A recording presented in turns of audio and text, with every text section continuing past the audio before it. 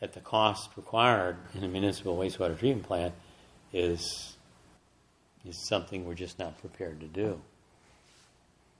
But I think few people realize that these are zero discharge operations, and that most of the plans associated with nitrogen control and the nutrient enrichment of estuaries has very little to do with the hog operations. Are they that perfectly run? Well, they can be, because what there are, yeah. Or well, I mean, we know what happened in the storm, but yeah, on a day-to-day. On a day-to-day basis, they can be, because what you have, depending on their location, if you have the riparian buffers between the 50-foot riparian forested buffers between the agricultural field where the spray occurs and a stream, a remarkable amount of what's called denitrification will occur. That is, the nitrogen is likely to be in the form of nitrate because it's in the spray, it's being oxidized, and it gets into a nitrate form. And because of the forested buffer, there are the necessary chemical conditions that convert the nitrate, which is the fertilizer for the stream, into nitrogen gas. And it goes off into the atmosphere. Now you can say, that's a free lunch. Well, also what is converted, about 5 or 6%, it's been the estimate I've heard, is converted into nitrous oxide, which is a greenhouse gas. So it's not a completely free lunch. So that, yeah. What about groundwater infiltration? Well, that's where the nitrate tends to be very soluble and goes into the groundwater. The bigger problem is the ammonia, which volatilizes, goes into the atmosphere, and the real question is, how far does it go? And where does it come down, and what happens? And that's pretty poorly known. And the other thing is that, while we know that, as I tell my students, we know the nitrogen cycle really. We know what happens. We know the cycle for sure. We just don't know in the real world on large-scale farm plot size or watershed sizes what actually is happening. We don't know reaction rates. We don't know whether the conditions are right for these various processes to occur. But if you put it in a controlled laboratory environment, we'd be able to predict pretty reliably what could happen. So one of the crying needs in the science is to do studies on a larger scale. But you could test, I assume people have done this, test the water quality of the river. Yes. In different sections where there are a certain... That's right. And in fact, there's some interesting water quality modeling going on Friday. No, actually it's next week. I'm on the Science Advisory Board for EPA on the Gulf of Mexico hypoxia or low oxygen problem. And my task is to look at the water quality models that are being used in the Mississippi River Basin to see how effective they are at characterizing the nitrogen reduction on the land and in the stream. And these models, the model I'm looking at is developed by the U.S. Geological Survey, and it's solely based on data. So they've actually got a great deal of data to indicate the degree of what we would call trapping, the loss of nitrogen. But, and actually we developed a model like that for the news, but it was developed too late for the TMDL. Didn't explicitly do these operations. So the algal blooms in '96 were once the wastewater treatment for Raleigh was fixed, then that really reduced the nitrogen load. It was remarkable. I submitted a proposal to EPA that was funded in 2001 to evaluate this TMDL we helped prepare for the state on nitrogen. It was approved. And by the time we got the grant, and they went back in and monitored, they achieved compliance because the state was so aggressive.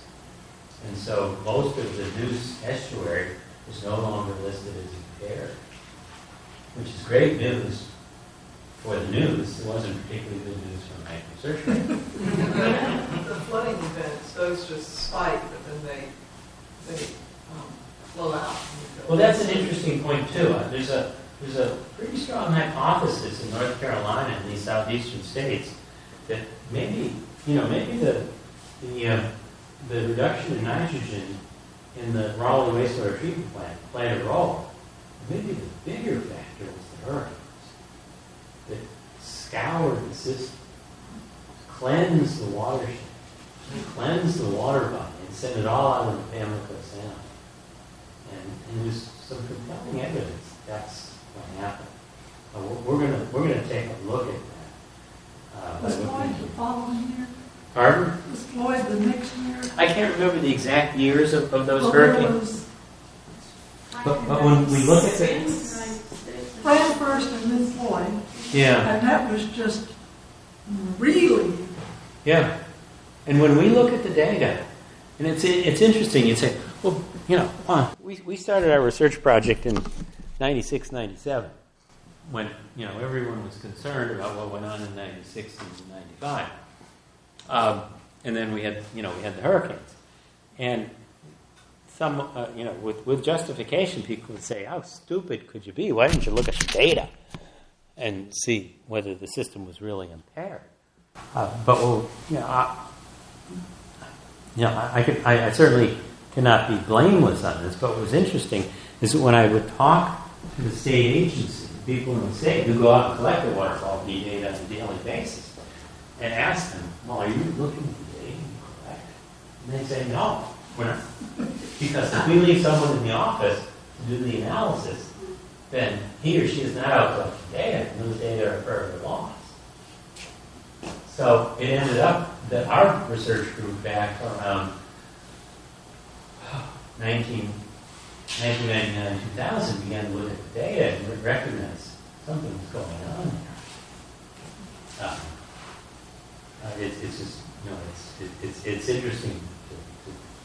Right, it's kind of distressing to see that, but I guess all's well that ends well in the sense that the news is now in compliance with the chlorophyll standard. But the key question is why? And since we haven't had any major hurricanes, we haven't looked at the data since I guess 2001. And during the academic year, there's not a lot of research that goes on. We're busy teaching and so forth. But starting this summer, we're gonna get the data up to the present and look at it.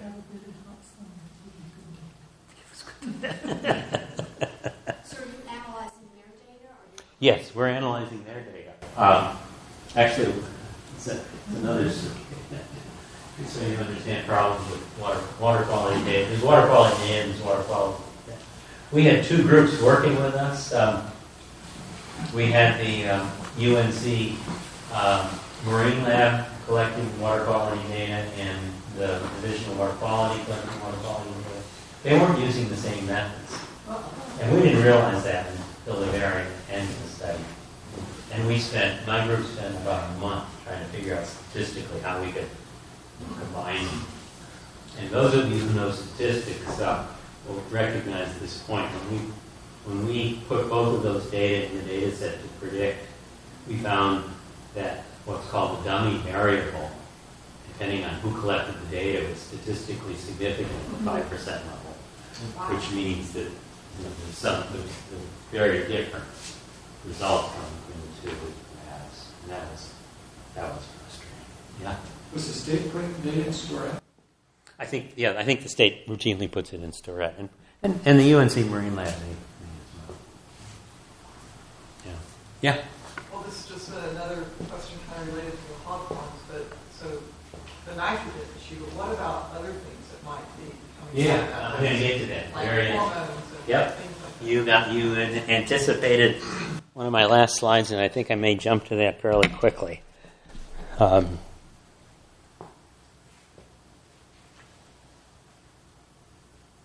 Okay, we've talked about this pretty much in this. Because this is actually the model we used that started from nitrogen inputs up down to chlorophyll concentration, which was the standard that went over there to the right, and then we wanted people to be aware of what this meant in terms of fish kills and shellfish abundance and so on. But this is my final slide of getting at your question. The new challenges, and you hit the first bullet, the pharmaceuticals. It seems that not only a lot of these pharmaceuticals, whether they're over-the-counter or prescription, go through the treatment plants about as efficiently as they go through us as people. So you wonder, what is the aquatic life doing with a lot of Prozac in the street, as well as just plain over-the-counter medications. And of course, we as people may be a small source of these relative to the animals that get huge amounts. This is just becoming a hot issue. And there's a lot to be learned. Not only what's there, how much is there, what is the impact for those things for which there is an adverse impact, how do we control it, how do we treat for it. But that's clearly a big issue. Groundwater depletion is increasingly an issue. It's pretty evident with regards to surface water when you're drawing it down. With groundwater, you've got a cone of depression around the withdrawal point, but you have some notion of the groundwater reservoir. And of course, a lot of you may have heard of the Ogallala Aquifer out in the middle of the U.S. and the feeling about how we're drawing that down and relative to how much it's being replenished. But that's also a serious problem in North Carolina. Serious problem in the coastal plain, where we're just drawing the water down. It's a serious problem in the shoreline areas where we're getting saltwater intrusion, and it's just not as easy to reckon. And it's a serious problem globally too. India is one of the areas where it's particularly a problem. And then there are global issues. There are issues of what is climate change going to do in terms of the positioning of supply and demand. How is that going to affect us? Privatization is an interesting issue and globally. Our Nicholas Institute of the Nicholas School is our board of directors is headed up by Bill Riley, former EPA head, and Bill's a real advocate of privatization, but it's highly controversial globally. And from what I've heard, and I think I've heard it from enough unbiased people, it makes a lot of sense, but it's very controversial among the citizens of these countries, and yet it does seem to provide them with a source of relatively clean water. And then, of course, there are a number of nonprofits that are figuring out inexpensive ways to treat water in third world countries to make it drinkable. But in general, we've got just severe water quality degradation in the less developed world with the huge urbanization problems that we have. And fortunately, a number of universities, Duke's among them, are really gearing up for addressing the global water quantity quality issues. Of course, the big unknown is what is climate change going to do in terms of distribution of water and so forth. So, time to go home. Yeah. Just a quick question on fish advisories. How does North Carolina stack up versus so much of the East? And the questions with mercury and problems like that. Is that a significant issue in North Carolina? I don't know a great deal about it, but I've got no sense that we are doing any worse than anyone else.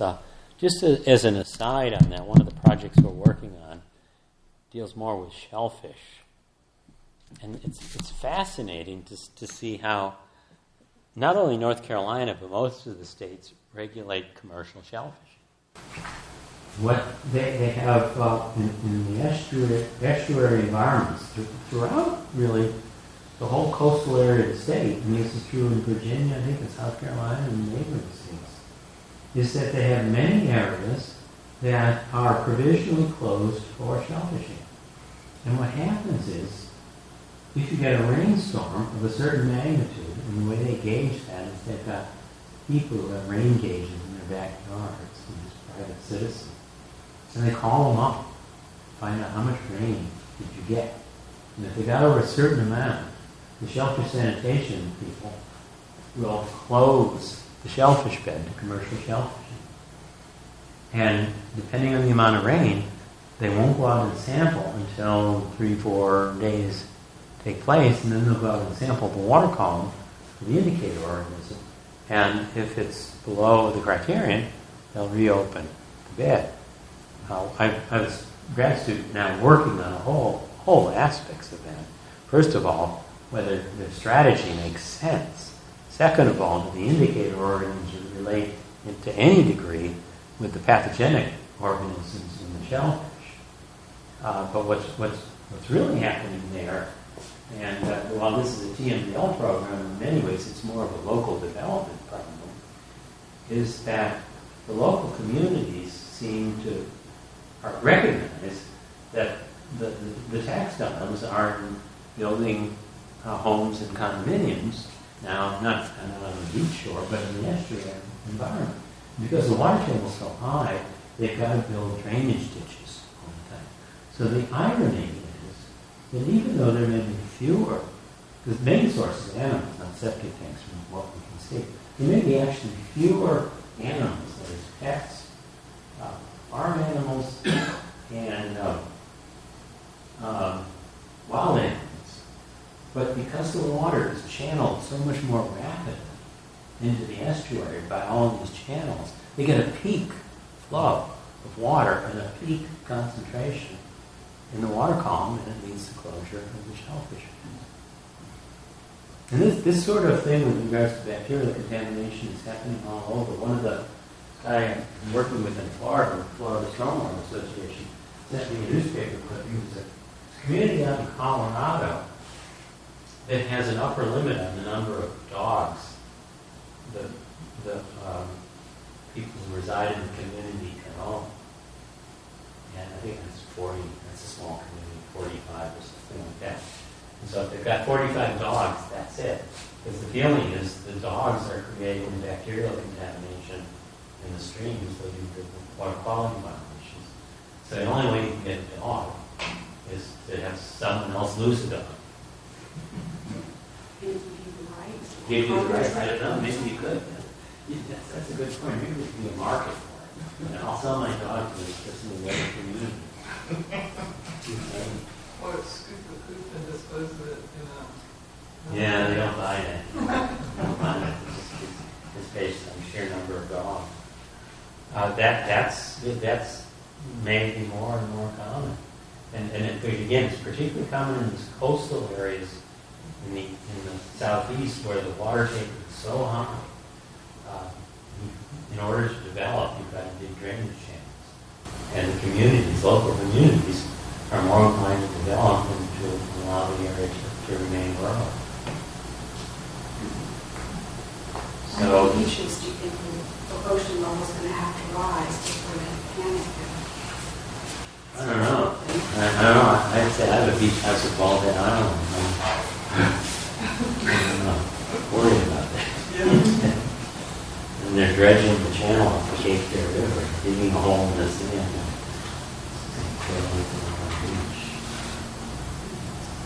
Yeah, it's I think in many ways North Carolina has a good strategy in hardened structures within our beach. It's just devastated by the dredging. But it does seem like, global warming is, most of the science is saying that ocean levels will rise. It's not going to take much. There's a lot of ice melting up. Yeah, that's Yeah.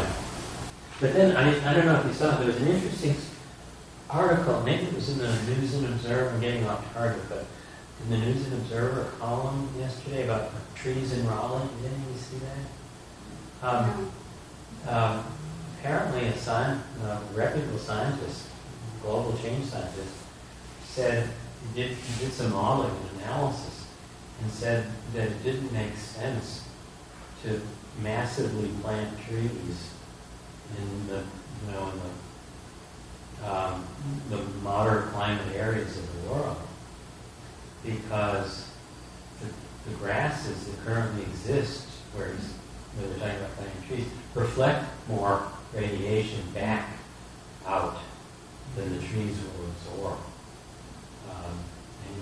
And actually, apparently, in the long run, that's true. In the short term, the trees, if they're rapid growing, will absorb more carbon dioxide.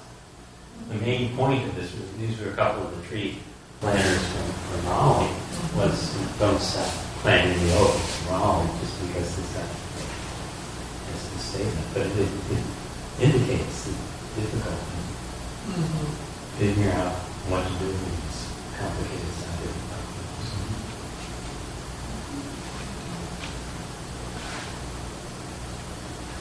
Okay, well, my voice held up. I enjoyed it.